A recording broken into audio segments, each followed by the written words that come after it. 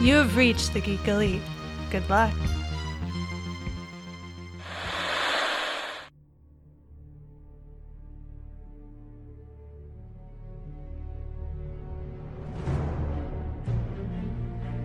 The future comes, and now my watch begins. It shall not end until my death. I shall miss no game, withhold no news, report all rumors.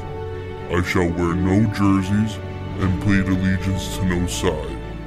I shall live and die on my webpage. I am the word in the darkness. I am the watcher of the TV. I am the megaphone that informs the realms of geek.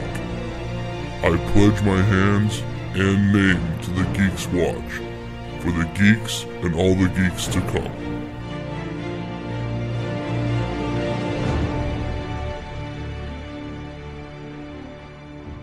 Welcome back for another shift on the Geeks Watch. We are here. Guess what, folks? We're not going to be talking about Vagrant Queen this week. Such a shame. Mitch, insert some clapping here.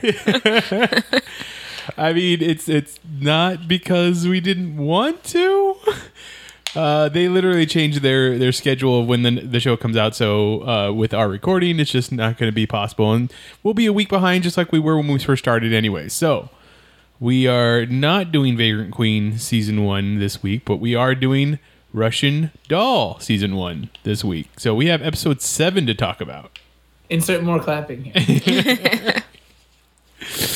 But before we get to that, let's go ahead and start talking about everybody's week's watch. So, Elizabeth, what did you watch this week? So, I get to talk about two things this week, which is exciting for me because I never have time to watch anything. I made her. Well, one of them you made me. The other one I really enjoyed watching. What a way to phrase that. So we watched the first full season of Hunters on Amazon Prime, which is, for those who don't know about it, the concept is set in 1977 New York City. It's not revisionist history, more conspiracy theory history. There you go. Is what I would probably say. It hits a lot of the major, the New York blackout of 1977. You know, there's all those things, but it does have a conspiracy. You know, it deals with the CIA Operation Paperclip.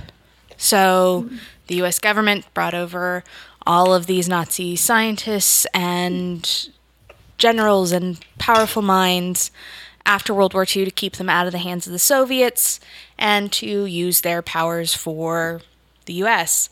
And in return, they are attempting to restart the Fourth Reich.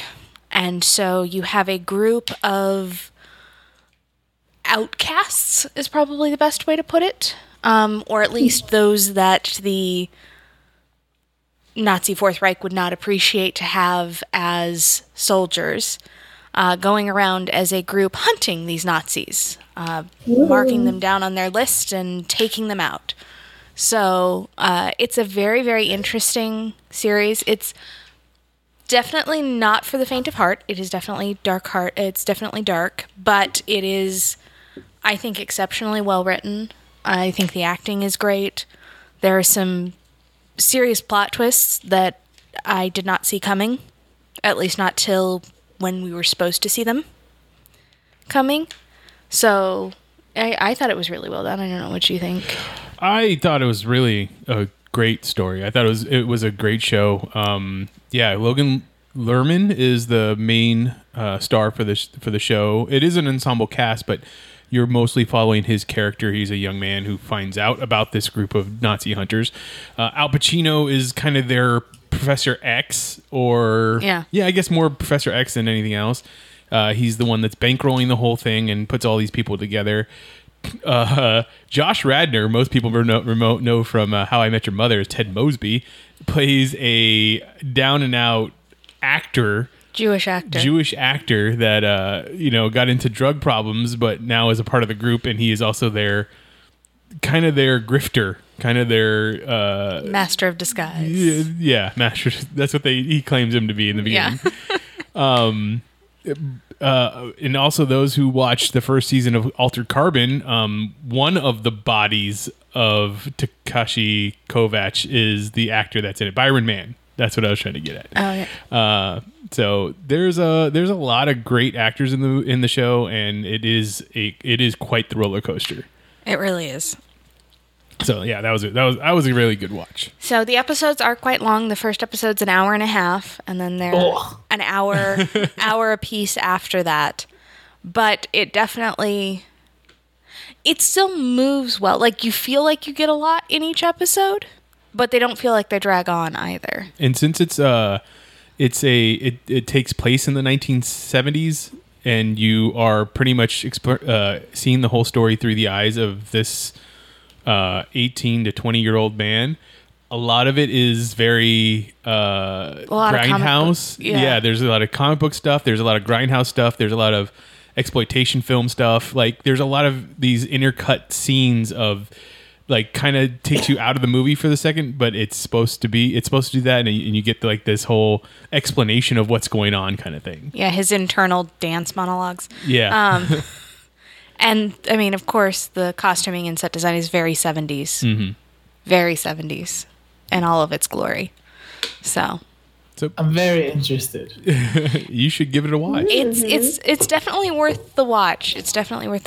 But yeah, so that's on Amazon Prime. And then the second Geeks Watch I have is in our exchange of movies during this quarantine. Mitch had me watch Spaceballs. That's right. Why did you do that to her? Because I love Spaceballs. I love Spaceballs. Yay! Oh, no. In the end, I liked it. Like, there's definitely something about it. I mean, it fits in with some of my favorites, Buckaroo Banzai and Big Trouble in Little China. Like, it definitely fits that feel. Just the ridiculousness of it. But the pointed attacks were a little rough for me at the beginning. And then I had to kind of just accept them and move through. But it was a cute movie. It's probably not my favorite of that style. Men in Tights is your favorite of that style. Men in Tights is my favorite of that style. That's a good movie. that is definitely my favorite of that style. But it was entertaining. It was very rough. Probably the first 15 minutes. I was like, I don't know that I'm going to make it through this. But after that, it got much better. So I had to explain that before I ever saw any Star Wars movie, I saw Spaceballs. So that's probably the reason why I'm not a big Star Wars fan, is because I saw Spaceballs first and loved that. Case solved. Yeah. So he watched them in the wrong order. Or the right order. That way I'm not obsessed with Star Wars like other people. Hey, don't attack me. I mean, I wasn't attacking you per se, but I mean, I'm not as bad as others, I guess. now you're attacking John. Wow. No. John likes Rogue One, right? Yeah, I do. Actually. Yeah, see, he likes the new Star Wars. I like Rogue One. It's probably my favorite out of the actual Star Wars movies. Yeah, no question. It's the best one. It's the best one, yeah. But yeah, that's Spaceballs will always hold a special place in my heart, and I kept looking over at her throughout the movie, which I'm sure she does the exact same thing when I'm watching her movie, and just being like, and it was no reaction whatsoever. And I was just like, damn it. I don't know how this is going to go all too well for the rest of the summer.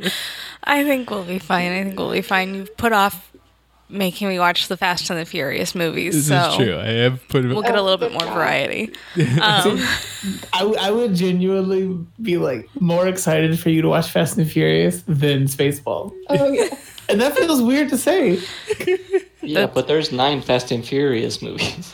It's true. Don't remind me. There's only 8 Fast and Furious and 1 Hobbs and Shaw. And she already saw Hobbs and Shaw, so I don't know if I really need to make her watch Hobbs and Shaw. That's a spin-off, though. I mean, it is. You also have to take consideration the chronology of the movie, that they're not in the order that they were released in. Right. So you have to watch Tokyo Drift after like part 5 , I think. Which is I fucked started up. with Tokyo Drift. It would be so- after 6. Wow. But I wouldn't. Watching Tokyo Drift is the best one. No, it's not.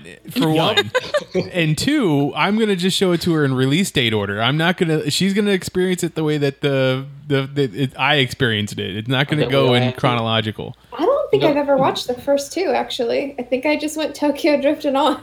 Oh my You have to be really confused. I do want to point out At all, it makes perfect sense. It's another car action movie. her Does it her need watch. plot? No, it just needs more cars and boobs. That's it. That's all it needs. Cars, boobs, and muscles. Don't forget And the muscles. don't forget I the guess abs. It's true, but I don't know. I'm not a huge fan of Vin Diesel when he acts in that character. I don't. Doesn't do it for me. Does he have other characters? I want to point out though, you Elizabeth watched essentially in the same way Fast and Furious as Mitch watched Star Wars, where Hobbs and Shaw is like they're just cranking it. They're like, have a good fucking time. Yes. This is a movie. You pay for it. Eat your fucking popcorn. Like they're not trying to tell you a real story or anything. Fair. How okay. dare you. Okay. Good to know. Good. So the real question will be, how will I feel about the Fast and the Furious movies, so that we can compare 1 to 1, right? You're gonna like the coherent story going forward. Well, In the first couple. if you actually start from the beginning, it all depends on how you feel about Point Break, because that's all that, except with cars instead of surfing. Yep. This is. There was- She's I never heard seen of- Point Break. You guys. No, you're okay. You just watch Fast and Furious. I'll It's show all her. right. No, I'll show her Point Break first, and then we'll go into Fast and the Furious. That sounds like a plan. There you go. I heard a thing recently that there's a movie that Mitch, you love Clueless, right? Sure. We'll go with this what? premise. Who is, I could be wrong. Doesn't. I mean, I've never really talked about it, but I don't not like the movie. Because there's some other movie that is apparently just Clueless that already exists, not like a new remake called Clueless. I can't remember what it was, but they were talking. Or it was Emma. Emma is the movie. Oh yeah, Clueless is a remake of Emma, like the story of Emma. Yeah. Emma came It's first. the opposite. Oh Yes. shit! I've never seen either. I heard. Emma is a Jane Austen novel. Yeah. Yeah. I've known nothing about this. It's okay. kind of like how And that Emma was a remake of another Emma movie, too. Yeah, so Emma was a Jane Austen novel, had multiple versions of it, and then you had Clueless, Which was a modernized version. which was a of it. modernized version of Just- it. Kind of like when they took Romeo and Juliet and turned it into whatever West that Side one. Story. No, I was thinking the one with Leonardo DiCaprio. But that's actually Romeo Yeah, and but- Juliet. though. Romeo plus West Juliet. Side Story. Yeah. But no, Or West Side. Yeah, West Side Story is probably better. It's Yeah. like Taming the Shrew is 10 Things I Hate About You. Yes. 10 Things I Hate About You is actually Taming the Shrew Yeah. from Shakespeare. And That's Lion probably King. a better one. Lion King is Macbeth. No, Hamlet. yes. Why do people do this? Why do people do these things? Because It's you okay to take make things new stories. that are in public domain, that are in super old, and you just Run with it. modernize it because it's a story that's timeless. It's loved. It's it's the same now you're reason. bringing Beauty and the Beast into this. A Tale as Old as Time. Yeah, well, yes, there have been multiple versions of Beauty and the Beast or Cinderella or that aren't that story. Song as old as rhyme. That's right. Very good. But yeah, no, so Spaceballs wasn't streaming, though. I don't think we found it anywhere streaming. It's only streaming if you have a Stars account. Then you can get it on Hulu or Stars, essentially. Stars. That's a Resident Evil Mitch film just for you happened to guys. have Spaceballs. I do. I have a copy of Spaceballs. Of course, I have a copy of Spaceballs. Steven, what do you have for your week's watch? Just one thing I actually watched, and then one thing that's just a suggestion for people to go check out. One of them is I tried the new comedy series from I forget his first name actually, but I tried Netflix's Middleditch and Schwartz. Oh, Thomas Middleditch and Ben Schwartz. Thank you. Yeah. Yeah, I watched that, and oh boy, let me tell you, that's real freaking good. I mean, I like both of those. Well, I like Ben Schwartz. Thomas Middleditch, I don't know so much. he's not for me. I do not like Silicon Valley. I know that's like a cardinal sin or whatever. No, it's not, because kind of a poopy person in real life too. Is Thomas Middleditch is a doo-doo? Kind of, yeah. Oh no! Yeah, you like a doo-doo person. And no, I already like Max Landis' work, so whatever. Yeah, that's true. More of the same, I guess. But no, Middleditch and Schwartz is really freaking good. In the first episode, obviously the whole idea for the thing is that it's long form improv. Everyone knows what improv is. It's yes and to anything, taking suggestions from people, acting stuff out. But man, they do really freaking well. I like Ben Schwartz. That's never going to change unless he becomes an alto doo-doo. But they just. I'm sure I was gonna say, I'm sure they vetted him pretty well before letting him be the voice of Sonic the Hedgehog. So I think you're okay. I feel like the bar for Sonic is lower, but he is also one of the voices of on BB-8. DuckTales. Oh, that's right. He is on DuckTales. I forgot about that. Yeah, it's a very good cartoon. Oh, but yeah, yes. But yeah, so like I don't watch a lot of comedy specials or anything like that. A few of the specials that I have enjoyed over time, Donald Glover is probably one of my top favorites. Mitch Hedberg is in there. Yay! Like Bo Burnham for a couple, but Bo Burnham is also a very particular watch. He's not an all the time kind of watch. Yeah. But this one is really good. Don't watch it with your parents if they don't like any bad words. But the first and third episodes are really good. Interesting. Yeah. And then the second thing that I wanted to bring up for people is something that I haven't actually gotten to check out myself, but it's a digital offering for comics. So obviously comics slowed down and they stopped and they announced the time for them to come back, but that's still a ways off. But it doesn't mean that just because they're not printing comics right now that you can't read any. You can still read comic. There's a newer comic. It's available from an artist, a writer, Rory McConville. It's a true crime kind of series. There's a lot of crazy stuff that happens because they posted a few pages. You can buy it for $2 on Gumroad. It's called Write It in Blood. Write It in Blood. Yeah. One of the people that was championing the whole series was Declan Shalvey, another comic book artist and writer. He did the most recent version of Moon Knight that's out there. Pretty well reviewed kind of thing. And I trust Declan Shalvey at this point. So I just want to check that. I just wanted to recommend that to people. I can't talk today.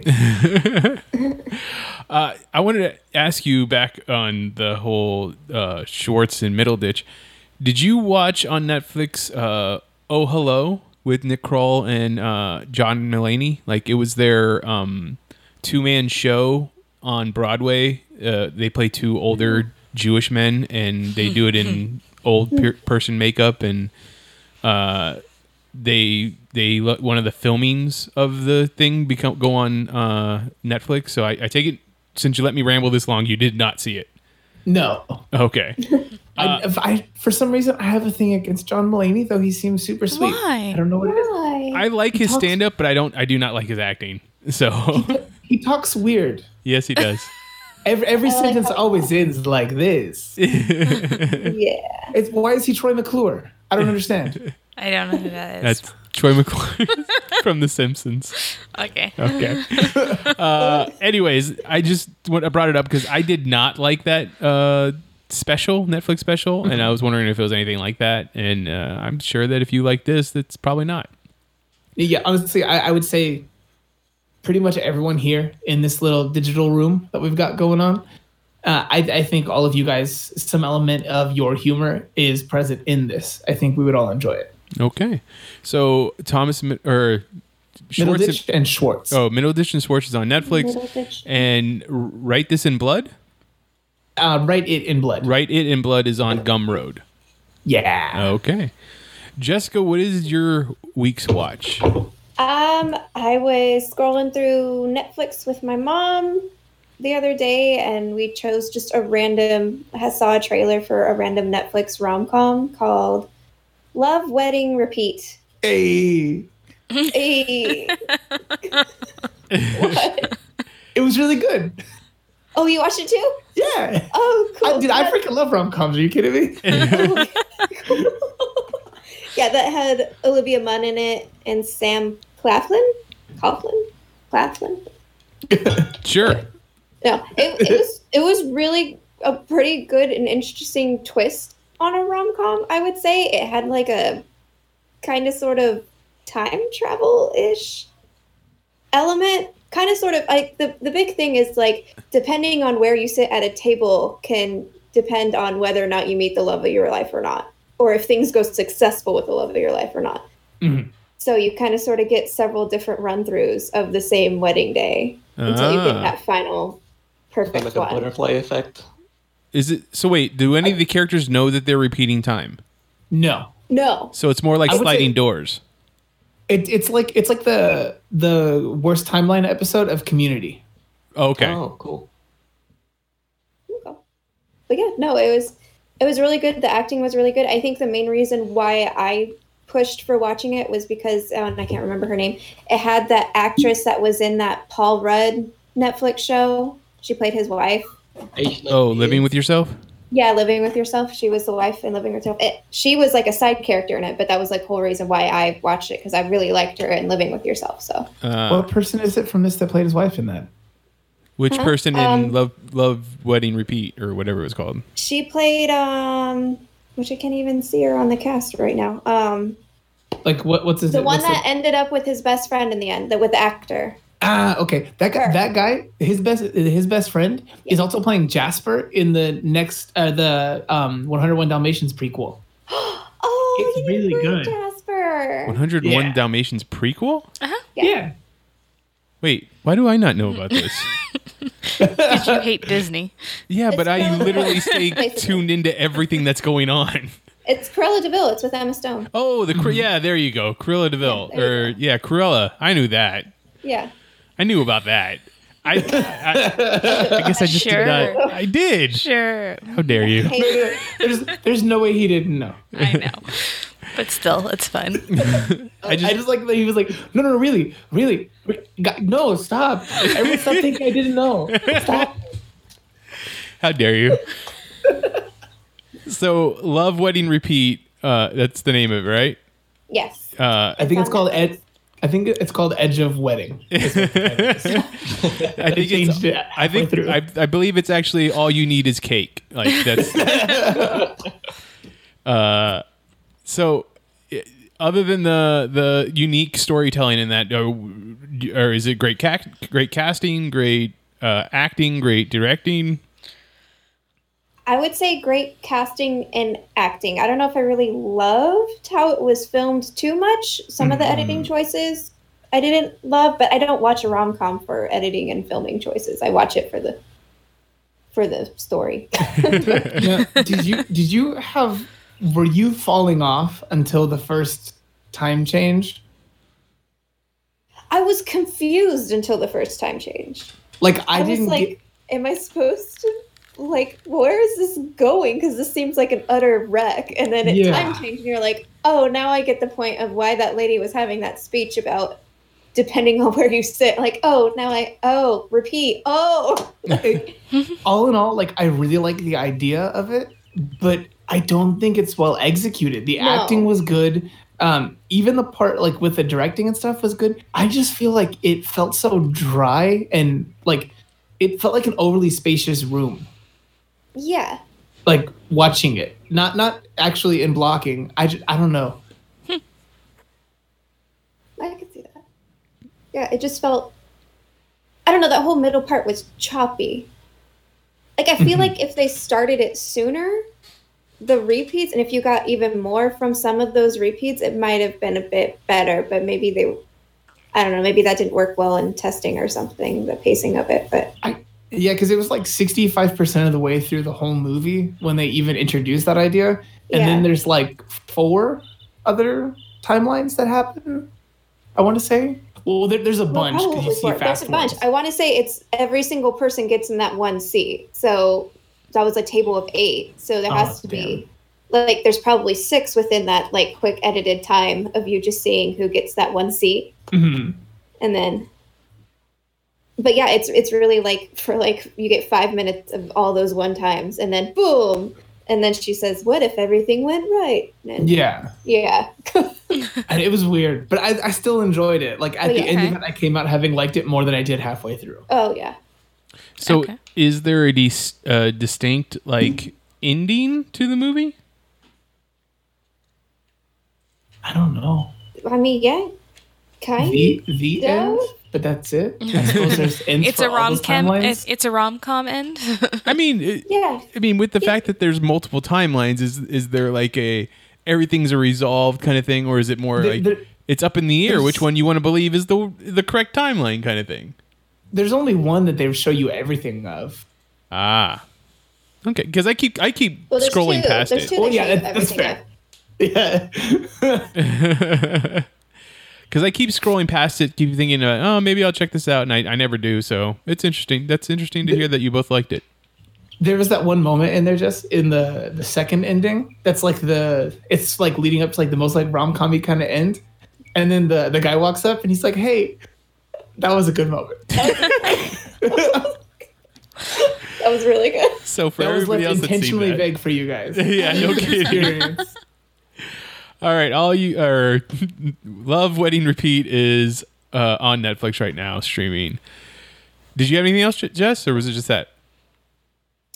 Nope, that's it. Okay, John, I talked a whole lot during yours. I'm sorry.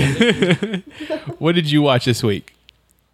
All right, so I think it's kind of interesting that the universe is converging right now because I watched something very similar called When We First Met on Netflix. Oh, I watched that On one. my list. And yeah, that one has basically a combination of Butterfly Effect and Big with a little bit of 500 Days of Summer thrown in. It stars Adam Devine, or is it Devine? It's Divine. Divine. And the real reason why I watched this is for Alexandra Daddario. I swear I could watch her clubbing baby seals and still find it adorable. She's Canadian. I don't think adorable is the word you were looking for. I think only one person got that one. Thank you.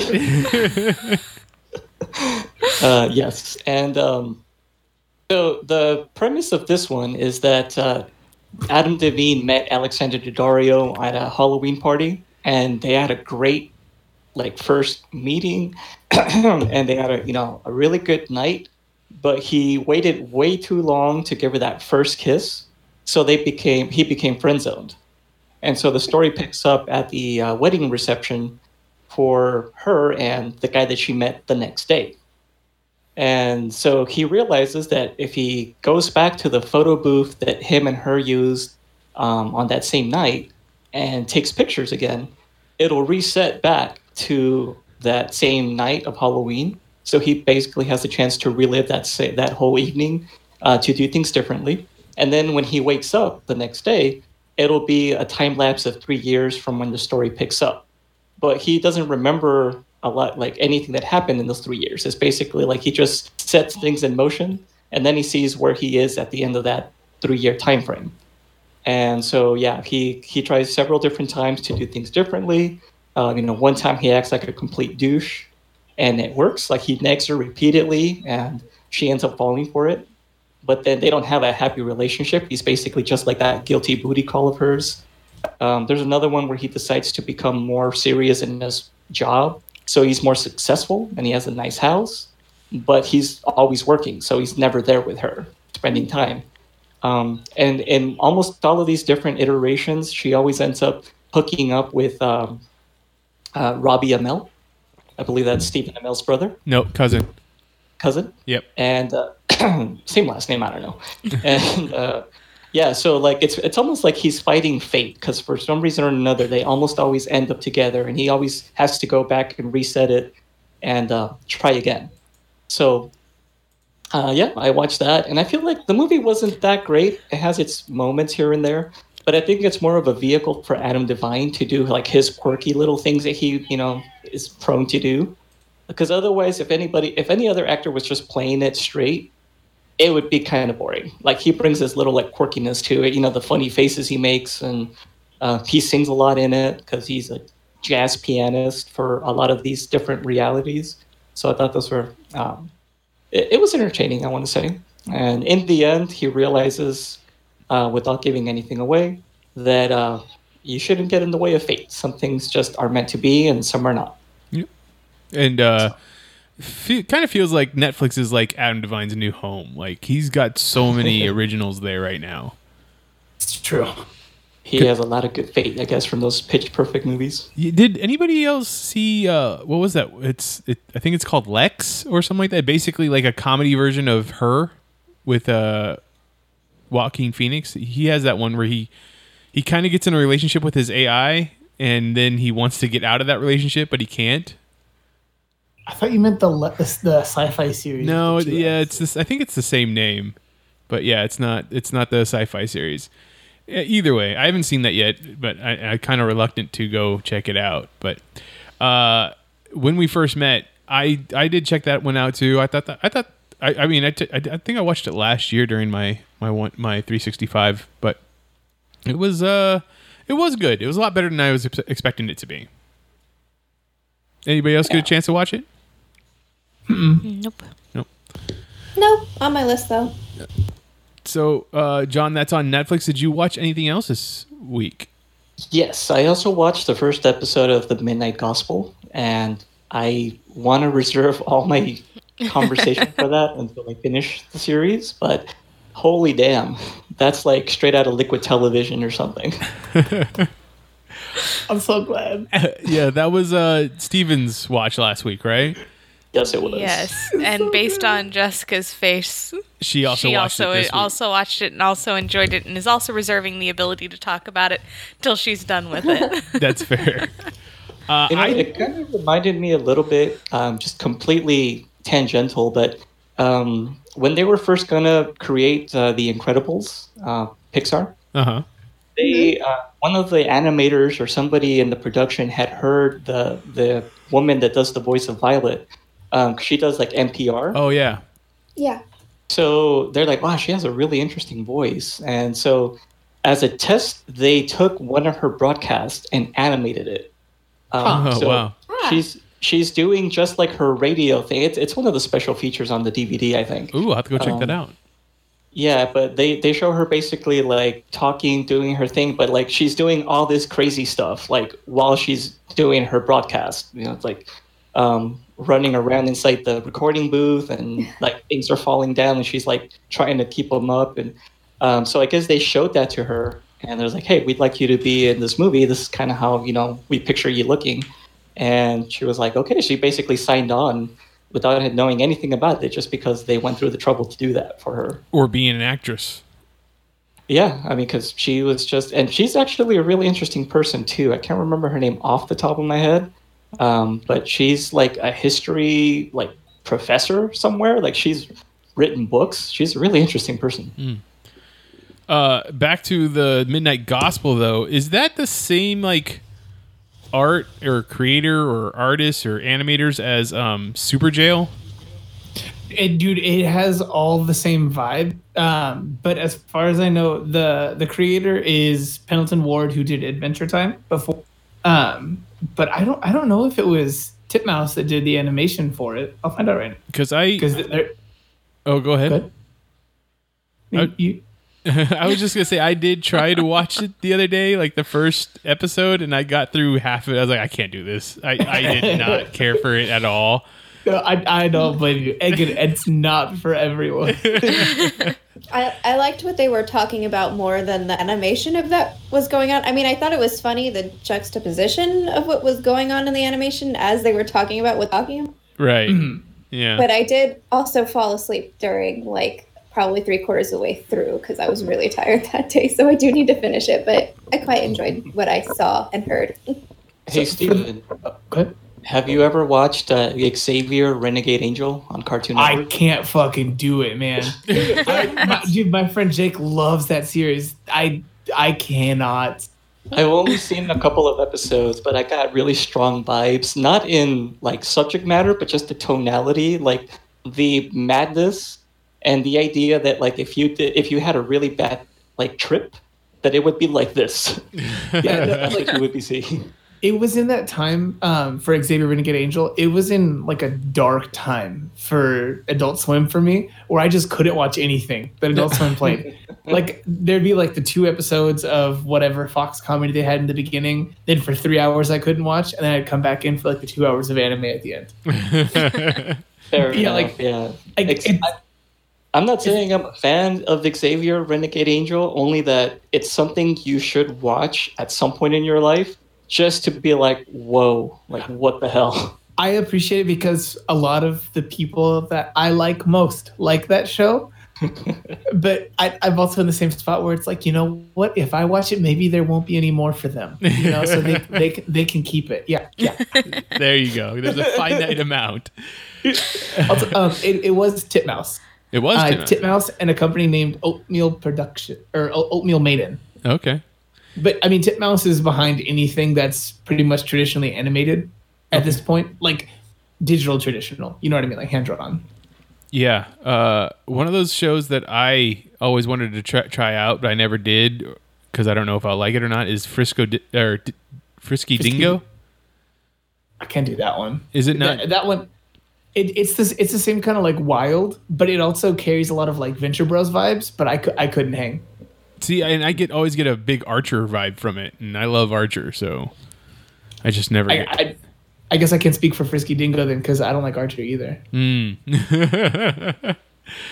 Okay, so it was Midnight Gospel on Netflix, correct? Yes. Okay, well we'll have to hear what You're a good man, John. We'll have to hear what you think about it when you for checking finish. everything. So I have 2 things. The first thing I watched, or I want to talk about at least, is a true TV show that I watched the first 2 seasons of, or the 2 seasons of it on Netflix. It is available on Netflix. 3rd season is going to be on True TV, I believe, in the fall. It is a show called I'm Sorry. Now, the reason It's Canadian? No, that's I'm Sorry. The reason why I picked it up is because it had Tom Everett Scott in it, and if you've watched That Thing You Do, he is Shades. He's the drummer from the movie. So I've always been a big fan of Tom Everett Scott. He had a TV show called Saved for a while where he played a paramedic, and it was really good. Dead Man on Campus. He was on Dead Man on Campus. He was in American Werewolf in Paris, the terrible sequel to American Werewolf in London. But yes, Tom Everett Scott. He was also in La La Land recently. He played Emma Stone's husband. That wasn't Ryan Gosling. Anyways, however, the show very much focuses on Andrea Savage's character in the show. It is about a married couple who have a daughter that's in preschool, going into kindergarten, and she is a comedy writer in Hollywood. Her writing partner is played by Jason Mantzoukas. So you see a lot of him in the first season, which I enjoy because I like Jason Mantzoukas. But He's good. The things that she says, It hurts. is so awesome. Like, she does not hold back. She has a lot of she understands, like, there are certain times when you say certain things and there's certain times when you shouldn't say certain things, but there are also times when she's like, there's no reason why we don't say these things. Like, there's no reason why there's a taboo to what we say. And she loves to speak all about it. So I thought it was a hilarious 30-minute sitcom. Her parents are played by I forget the name of the actress that plays her mom, but her dad is played by Martin Mull, and the two of them are divorced, and he is in an open relationship with another lady, and they talk about that for a lot of the season, and they have a wall of erotic pictures up on their house, and like, it's a big subject. I think it's a very, very funny show.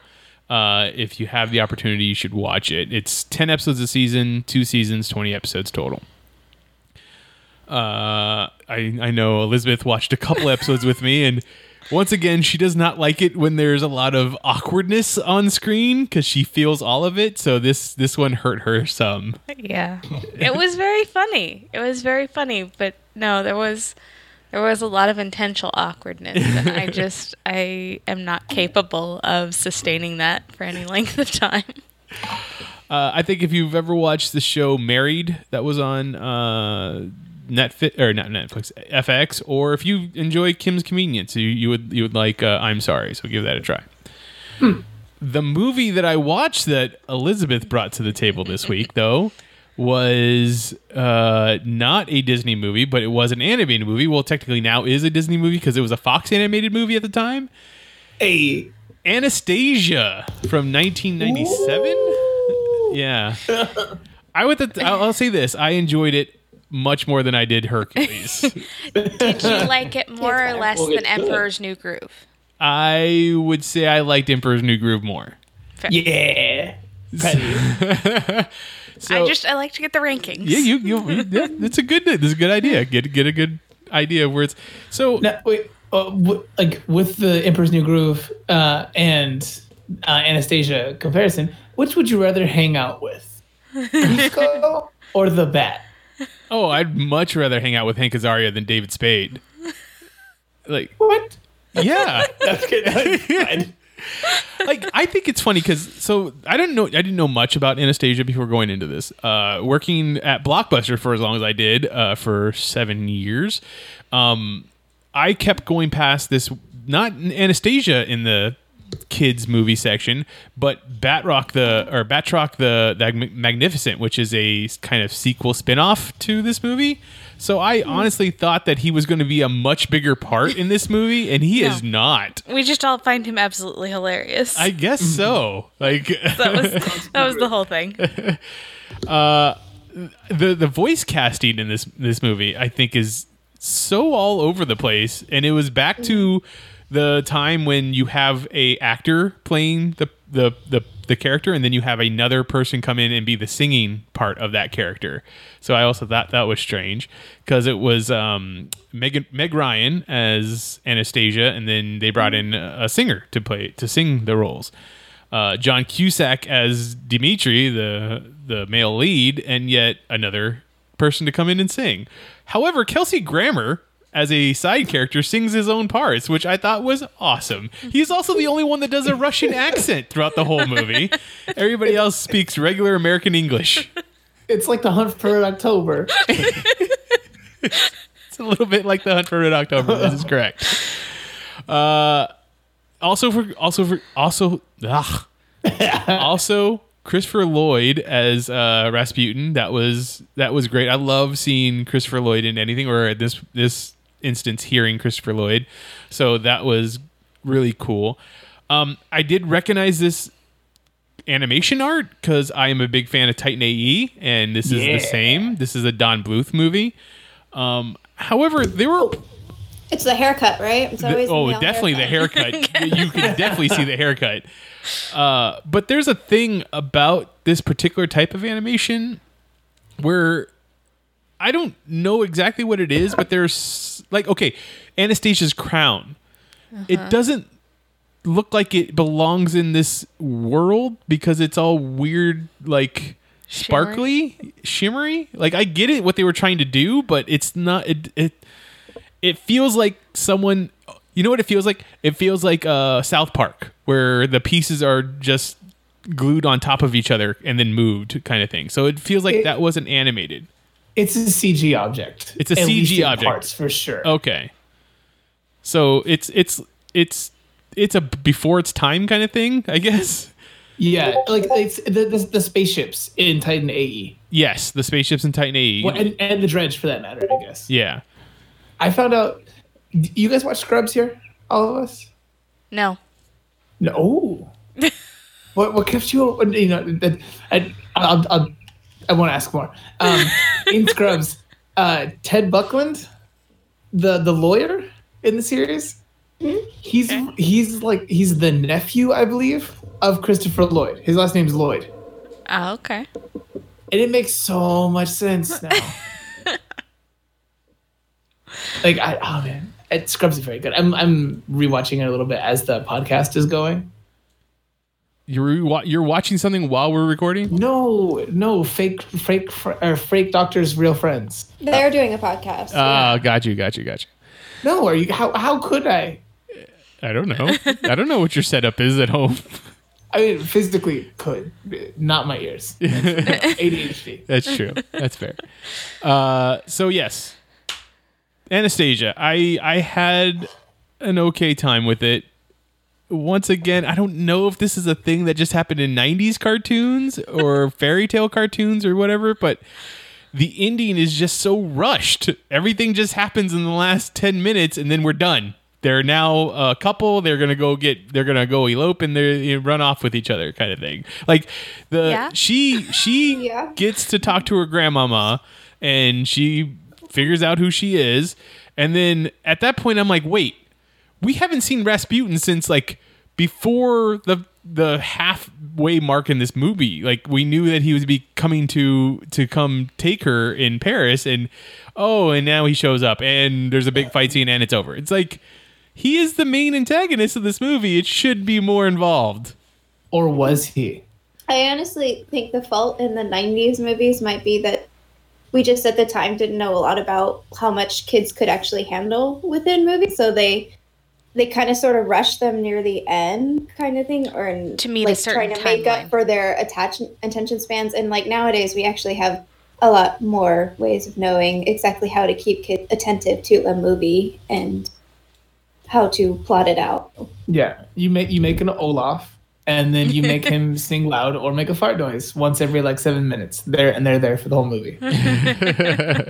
Or you have a whole bunch of like yellow minions just saying gibberish. Oh. That being said, I did like Frozen 2. I thought the movie had a lot more that it could have done, but then did not do. But it was still. Oh yeah. So that's where I'm at with Anastasia, which is streaming on not Disney Plus. We watched it. I think we watched it on Amazon. HBO. HBO, that's what it was. That's right. It's on HBO. So there you go. That is our week's watch. Let's get into Russian Doll Season 1, Episode 7. We only have... This is the second to the last episode of the season. Or what is it called, John? The penultimate. That's right. that is a joke from the before time when John and I were the only ones on the show, and he had to teach me what penultimate meant. So it's my favorite word because it has the word penal in it. Oh my god. I'm not strong enough. He's not wrong. Good for you, Steven. Stick up for John. Doesn't mean he is right though. Thank you. You can't challenge it. It's true. Yes, go ahead, Steven. Take it away. So, how did you guys feel with this one? Huh? I'm going to say we are far, far away from where we started with the show. At least that's how I feel. Yeah. Well, yeah, from the start of this episode, I don't know what it was. I don't know if it just set its tone just perfectly right in like that first look of her face. But I was like, my anxiety was through the roof. I was like, I'm going to cry during this episode. I don't know how. I don't know when. I don't know why. But I know it's going to happen. I did end up crying during this episode. I did not appreciate your preemptive strike there, Jessica, in the group text, telling me that I was supposed to be anxious during this episode, because before it started, before we even sat down, I was like, I'm gonna have a panic attack. I forget that you guys wait till last minute to watch. I thought I was gonna be the last one to be able to watch. So, just real quick, you said that you cried, Jess, right? Mm-hmm. I definitely know that I did the first time and this time. Anyone else have even like a tear or something well up at some point in this episode? I had hyperventilation. Yeah, that was mine. That was mine. I had the anxiety. I had absolutely no emotions on this episode. Like, you don't. It's not. I mean, I found things funny, and I also found things interesting, but I didn't have any anxiety. I didn't have any sadness. I didn't have any particular emotion to go with it. You have to remember, he only gets upset if something happens to a dog. This is true. That's the extent of it. Unless somebody is hurting a puppy, there is no emotion. It doesn't have to be just a puppy. Any animal. I have a real good episode of Fullmetal Alchemist for you. All that gray hair. No, don't do it. All that gray hair is a sign of how dead you are inside me. I mean, it's true. You're absolutely right. For this one, we're definitely shoring up, I think, a lot of theories that were possible leading up to now. No? Gone. Yeah, okay. I think you were like, nope, no answers. I was like, No, they're Well- they're definitely weeding through them very quickly. Like, I here, think we'll just take this Nadia- one and throw it out, and this one and throw it out. The one that she presented early on was actually my favorite so far, which is that they're perceiving time differently now by giving the examples of how you perceive an object in different dimensions. yeah. That was very cool. That is like straight up my line of like, yes, I want to hear more about this kind of thing. There's a short YouTube video called Imagining the 10th Dimension, which goes through all of the dimensions, and the guy that does the narration of it has like the most soothing voice ever. Like, put that on the loop and just fall asleep to it. But yeah, the way he describes it is it does a lot of the way that they explain string theory, like in Interstellar and in Event Horizon, where they do the example of the 2 points, you put them together, and then you can whatever go through. Right. Well, he goes through all the dimensions, not just the fourth, and that's exactly what Nadia was talking about. It's Yeah. like you see this orange in 2 dimensions, it'd be a circle.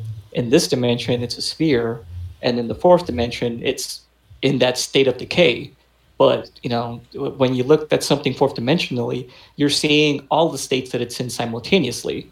So you would be able to see it, from a ripening orange to being completely dried and desiccated, and everything in between. Like, it's really interesting. As soon as she said that, I perked up.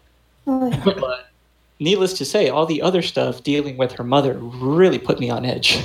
Yeah, and one of the things that that I liked most about this episode is the fact that they basically traced back all of the threads that they've laid up to now, including the rotting fruit and everything. Yeah. Oh, yeah. But the biggest one for this entire episode was that I think they cast a person who I believe is crazy. as Chloe her crazy Sevigny? mom. You think Chloe yeah. Sevigny is crazy? Dude, she's batshit fucking insane. No one gets those eyes naturally. I wanna can't watch concur. anything with her because I she want to makes me concur feel. with Steven. I think Steven speaks from experience, and so do I. You recognize that look. There's definitely something in there. The way that you describe feeling through this episode, I feel anytime I see her on screen. I can't watch anything with her. Oh, I don't know what it is. I'm just like she's Well, see- a chaotic neutral. I can't. For me, she wasn't what caused the anxiety. What? For me, it was Nadia's relation to that. yeah, oh, yeah. Very much so. And the part I found really interesting is, and I think last episode to this episode shows it really well, is while Alan and Nadia are on the same ride, they are crossing each other in terms of the ups and downs of how to deal with that. Mm-hmm. And it's very stark between the end of the last episode where Alan, we end with Alan saying, I committed suicide the first time.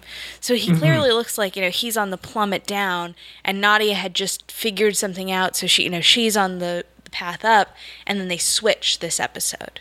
Oh, yeah. Yeah, Pretty Beth's doing this harshly.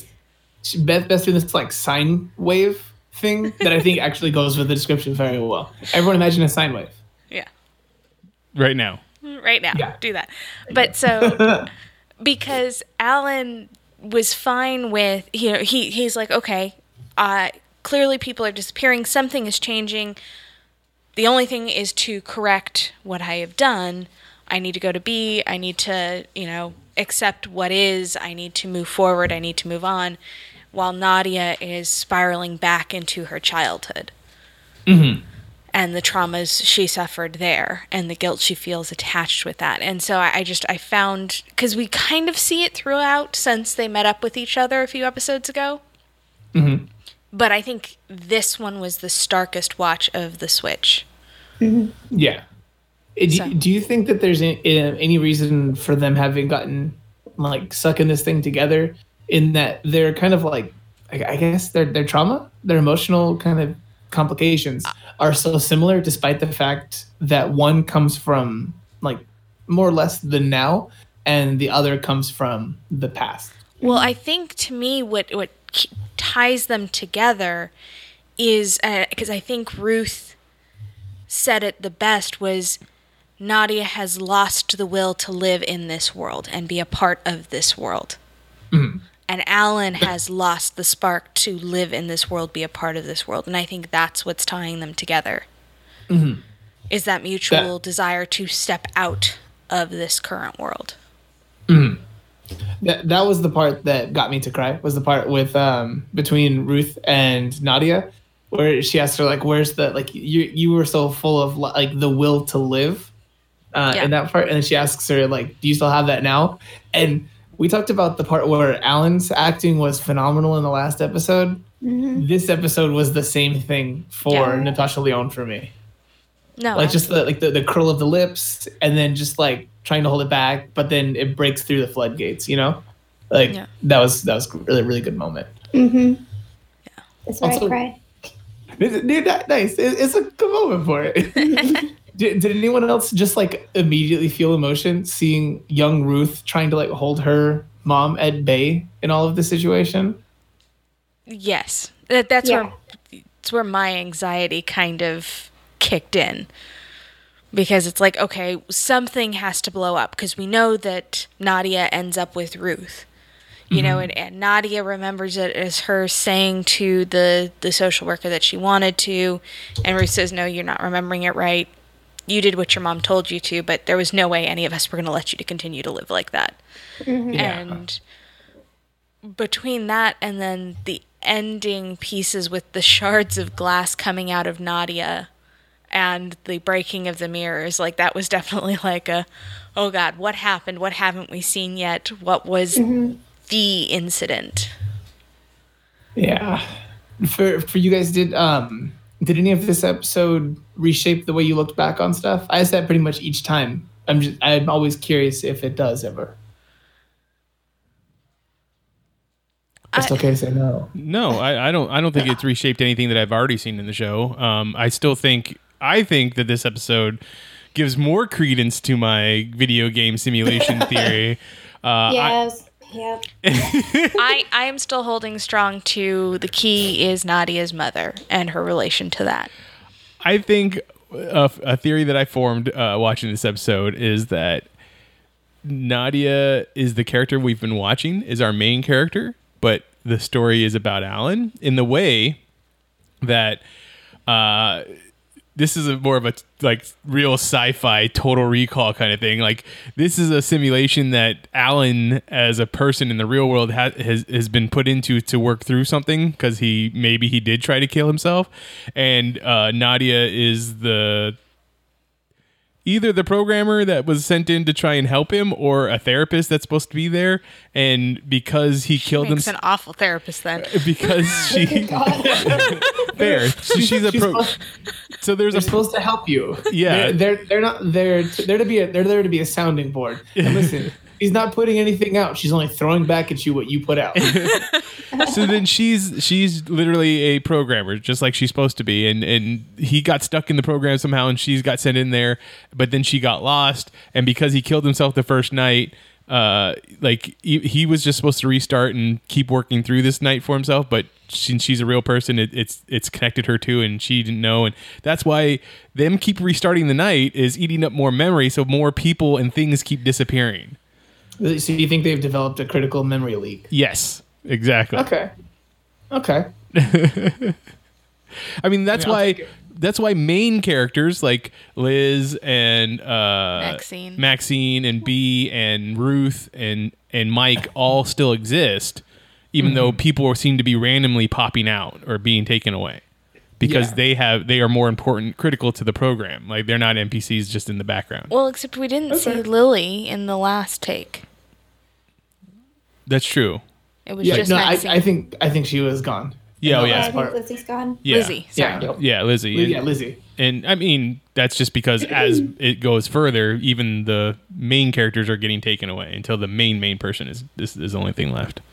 one another part of this episode that I enjoyed so much is that we've obviously seen these actors exist as these characters in like one night, one situation together, but they all acted them so like I don't know how to say this without saying it's stupid, so I'm just gonna say it's stupid.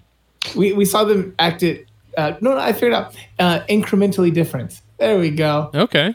But yeah, like even just in seeing all of Maxine's parts with her when she comes in and people are gone, more people are gone, more people are gone, and the last one where it's just her, and even when she's like Maxine, and she's like sweet birthday baby. Yeah. Like Okay, baby. like it changed so much, and even I forget his Mike is the guy's name. Yeah. We even saw him have a good moment. Like That was Who the- weird. Yeah, that Yeah. was fuck very with these weird. actors that at the end of it, I'm like, okay, I guess I like him. But it does kind of sort of show that your personality changes depending on the amount of people that are around you, though. It's a natural thing. I think Maxine is like, when more people are there, she's more, "Ah," but when she's by herself, she seems more sort of zen-like and just dancing in an empty room, which was probably my favorite shot of the whole thing, when that door with that one shot of her dancing and you get close. I loved how that was filmed, but I like one shots like so. I am the party. But and it's just, and like you're a different person when you're with your kid, like, and that's what it kind of shows, how we constantly switch between who we are depending on who's watching it or with. Well, but it also, I think, plays to how Alan is interacting with that situation. Mike has always seemed like the ultimate douchebag because that's how Alan perceives him. Once Alan has established that it isn't Mike's fault, in the sense that he is not the reason the relationship is broken up, but rather the result of a bad relationship, you get a switch in Alan's perception of him, which causes us to perceive him differently because we are seeing this all through Alan and Nadia's eyes. But would a guy who's just seen random women like bring his child over to one of the random woman's house? Like, Is he actually seeing a whole bunch of random women though? Like we could have seen him in a time when he's by and large mostly in a relationship with Dee, but at the same time also hooked up with that one lady because they have an open relationship. but it wasn't just. Well, he hooked up with Nadia. Yeah, he hooks too. up with Nadia in the first episode. He Well, hooks yeah. up with the other woman at the party. We tries. see still- him hook that's up still- with all those that's- people, but for him, Yeah. Still the same. It's just the Dee one. and one person. Yeah, but Still being one person no matter what. still you can extrapolate that even though we're only seeing one night out of his life, that the way that he acts with the student that's in his office, the way that he acts with any That one's woman at the fair. party, I didn't think about the student. Yeah, it's true. like it's the way he acts with Nadia too. Yeah. But again, people are multifaceted, and so I wonder how much of what we perceive is based upon what Nadia and Alan perceive. Because Nadia's character naturally perceives everybody to be objects and only interested in their self-pleasure. She doesn't grasp the concept of caring about others. That's not a thing that she really grasps in all that sense. So she would perceive anybody as just looking for instant gratification. And Alan perceives him as a homewrecker. So he's never going to be painted in a good light for either of them. But that doesn't mean he necessarily... I mean, and it doesn't mean he's... Just because we see him with his kid doesn't mean he's actually a good person. I'm not saying that, but there may be more than one facet here, and we're just now starting to see the difference that occurs when you change your perception of the outside world.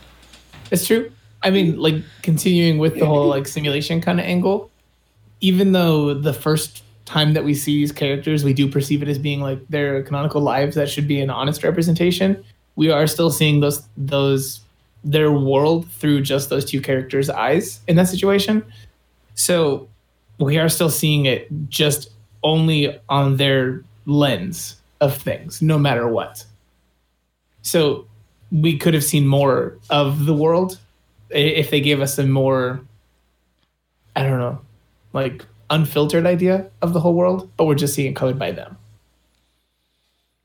Also, I thought was a thing that I thought about during the episode is that we haven't seen a group of douchey guys like we did in the first 3 episodes. That was the first thing the world got rid of. They were just like, fuck it. We don't need them. We don't need that. We don't Free need up that some energy. Well, we also don't reach as late into the evening. That's fair. They keep dying. They're now dying progressively early and earlier into the evening in this episode. So they don't necessarily Make it to the point where she would be seeing those douchey guys. Correct. I mean, if my other theory of those three guys just being the same 3 guys over and over in different situations, because it was in the bodega, it was in the ambulance, it was in her office, and I think and then in the street when they bumped into her. Yeah. But one thing that came up a lot for me in this episode was it kept making me think on rewatching the series this time that we've seen over the series Nadia give up things that were important as from when she was younger as the series has gone on. In this episode we saw her mom tell her never cut your hair kind of thing, your hair is important, and we saw a horse cut her hair a while ago.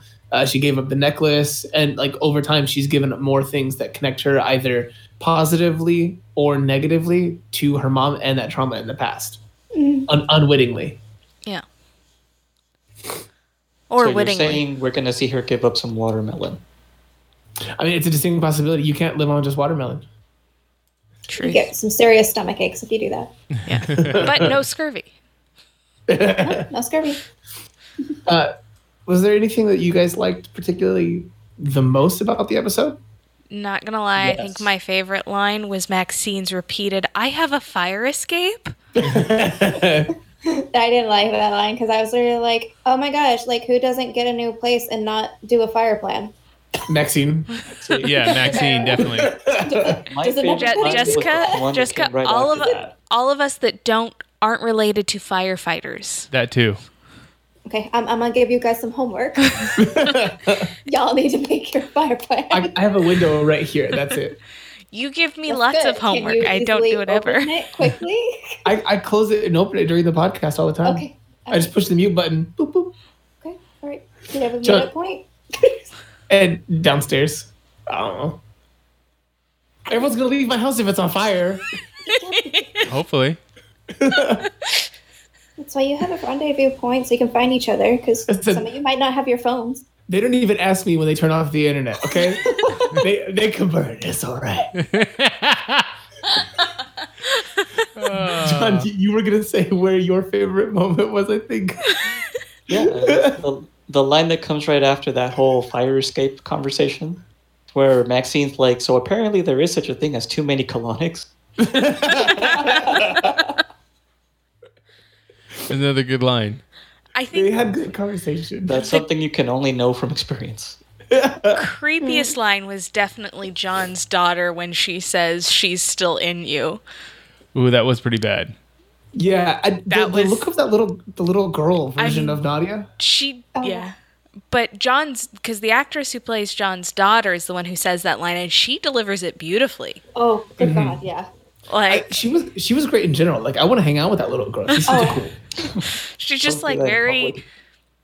detached, almost. This is my father's ex-girlfriend. Yeah. It's fine. Well, I think at that point the emotion pack in the video game has been eliminated as well. So that's why. I thought that was a realistic representation of that little girl. I mean, Yeah. think about her life, who her dad is, and who her dad is attracted to. There's probably a lot of Natasha in her mom as well.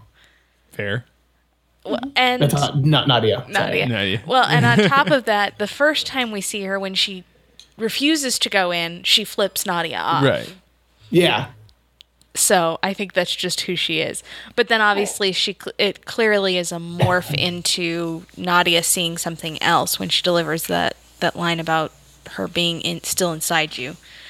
Which is it going to be the younger Nadia who's still inside Nadia, or Nadia's mother who's still inside her? I think it's both. I think that young Nadia is the representation of Nadia with the influence of her mother, directly. We saw when she was when they were in the car, and that whole moment where the guy asked if she was okay. Yeah. which was a very hard scene. He asked if she was okay, and after that, her mom says to her do you see what that guy why would that guy yell at me like that? Though he clearly never yelled. Never yelled. And her first response, immediately, was like, "It's okay. You're right. He was wrong." Mm-hmm. And that speaks absolute volumes. Oh, Yeah. It was also very, very hard to hear. No, absolutely. It hurt. As being somebody that works with children, that scene hurt me. Yeah. If I ever saw that in person, Well, and you just wanted to look at him and go, "Yes, no, you are doing the right thing, Yes. sir. You are being a good Samaritan. You are you're doing really your good civic for duty." 1991. It's amazing. Thank you. Thank you for paying attention to the fact that this woman has filled her car with watermelons and is throwing out all their winter coats to make room for more watermelons. Thank you for recognizing that that's probably not safe for the child. It was a lot. And I think that imagine how hard of a task they had trying to solidly convince you of how crazy her mom was and how toxic her mom was in the short amount of time that we've actually seen her. Oh, yeah. Yeah, but they And did a they nailed it. fantastic job. Yeah. They did a really fantastic job, and you do kind of see the part that I found really interesting was the young Ruth and so clearly Ruth started out as Nadia's mother's therapist. Possibly. I think that's not where sure. it started, but you definitely see in these scenes where that her role switches. She's like, "No, I'm no longer your therapist. I need to be your child's protector. You're a lost cause. I have to move on. I have to protect your child from you." And I think it's a really interesting, because you watch that shift over this episode in those few scenes, and I find that really interesting. It's definitely a lot. I felt so many things for Ruth in that, because we only see older Ruth, Yeah. and there's people have really nailed writing a person who is older and you feel the entire weight of their life in that moment, and it just hits you straight through the heart. And this was one of those. Yeah. No, I still wish it was Carrie Fisher, even though this lady absolutely nails it. I feel like That's she's Carrie inspired Fisher. by Carrie Fisher. For sure. Oh, yeah. That was probably who it was originally written for, and they just didn't get the opportunity. But the actress does a phenomenal job. Yeah. She fills And the shoes very well. Her voice is one that I think adds so much to the character, where Carrie Fisher doesn't sound like that. True. So. Okay, so only one episode left in the first season. Everybody other than Steven, how are you feeling? How are you excited for the season to be over, to maybe get some answers, or are you everybody just not wanting to see it? I am prepared to be disappointed. I've already accepted the fact that I am not going to get answers in this next episode, and it's just going to leave us on a cliffhanger, and there will be no resolution, and they haven't even started shooting the second season yet. So I've prepared myself for disappointment. Yeah. In a lack of conclusion. Yeah. If it means anything, I didn't think that they were going to get a second season, and I had a full arc with this whole thing. Okay. Awesome. Okay, there you go. And if it does disappoint, just remember we still have 10 more episodes of Vagrant Queen to look forward to. That's kind of my thinking too. Honestly, the more I watch it, the more I'm like, I don't know why it got a second season. I don't think it's one of those shows that needs a second season. A lot like Watchmen. Watchmen was a perfect one season show. I think this one's a perfect one season show. So I am kind of sort of upset they're doing a second season, but maybe they'll surprise me. But I'm just. Maybe it'll be something completely different characters or something. But I'd love to see Maxine go through this. For this one, I've often compared this series and Maniac. Oh yeah, Maniac. Yeah. How you guys having enjoyed this so far? Does it make you curious at all, or are you like, you know what, I'm good for several months? I mean, I was always curious about Maniac, but the Jonah Hill of it all makes me still not want to watch it. So. Oh, yeah, that that piece of information is important to me. Yeah. He's not Jonah Hill in this. This is his uncut gems. I'm just kidding. Okay. It is a serious movie, but it's not uncut gems. I don't know. I'm just like crazy about that fucking movie right now. I mean, this is definitely heavy, but I enjoy it so much that I'd be intrigued by something that's similar. Yeah. And what you guys might have wanted from this series to get like a little crazier, a little kookier at times and everything, Maniac definitely has that. It's a more fun watch. Like, and I mean it, like, it's genuinely super crazy fun at times. I don't know if I'd want this more fun. Oh, interesting. I kind of like the deep look at it. I really do. I think it's so exceptionally well written and so full bodied that it I don't know, I guess I don't need the fun. I mean, I Fun definitely person, understand it's that okay. one. Like, I you know, we'll save that for later. Okay. I'll talk about Maniac later. All right. Jessica, where can people find you online? You can find me on Twitter as JM Bailey Writes. And John, where can people find you online? I'm also on Twitter at Magic Bollocks. Steven, where can people find you? You can find me across all social media as either Peppermint Gentleman or Peppermint Gent. I am on Twitter if you want to talk to me. I am at Mitchipedia GEM. GEM stands for Geek Elite Media. Elizabeth? You can find me with the rest of Geek Elite Media at Geek Elite Media, and our Facebook page is /Geek Elite Media. You can also find archived episodes of this podcast and other podcasts on our network on our website, geekelitemedia.com. But until next time, this is the Geeks Watch on the Geek Elite Media Network saying, always remember to geek out. Geek out. This concludes our broadcast.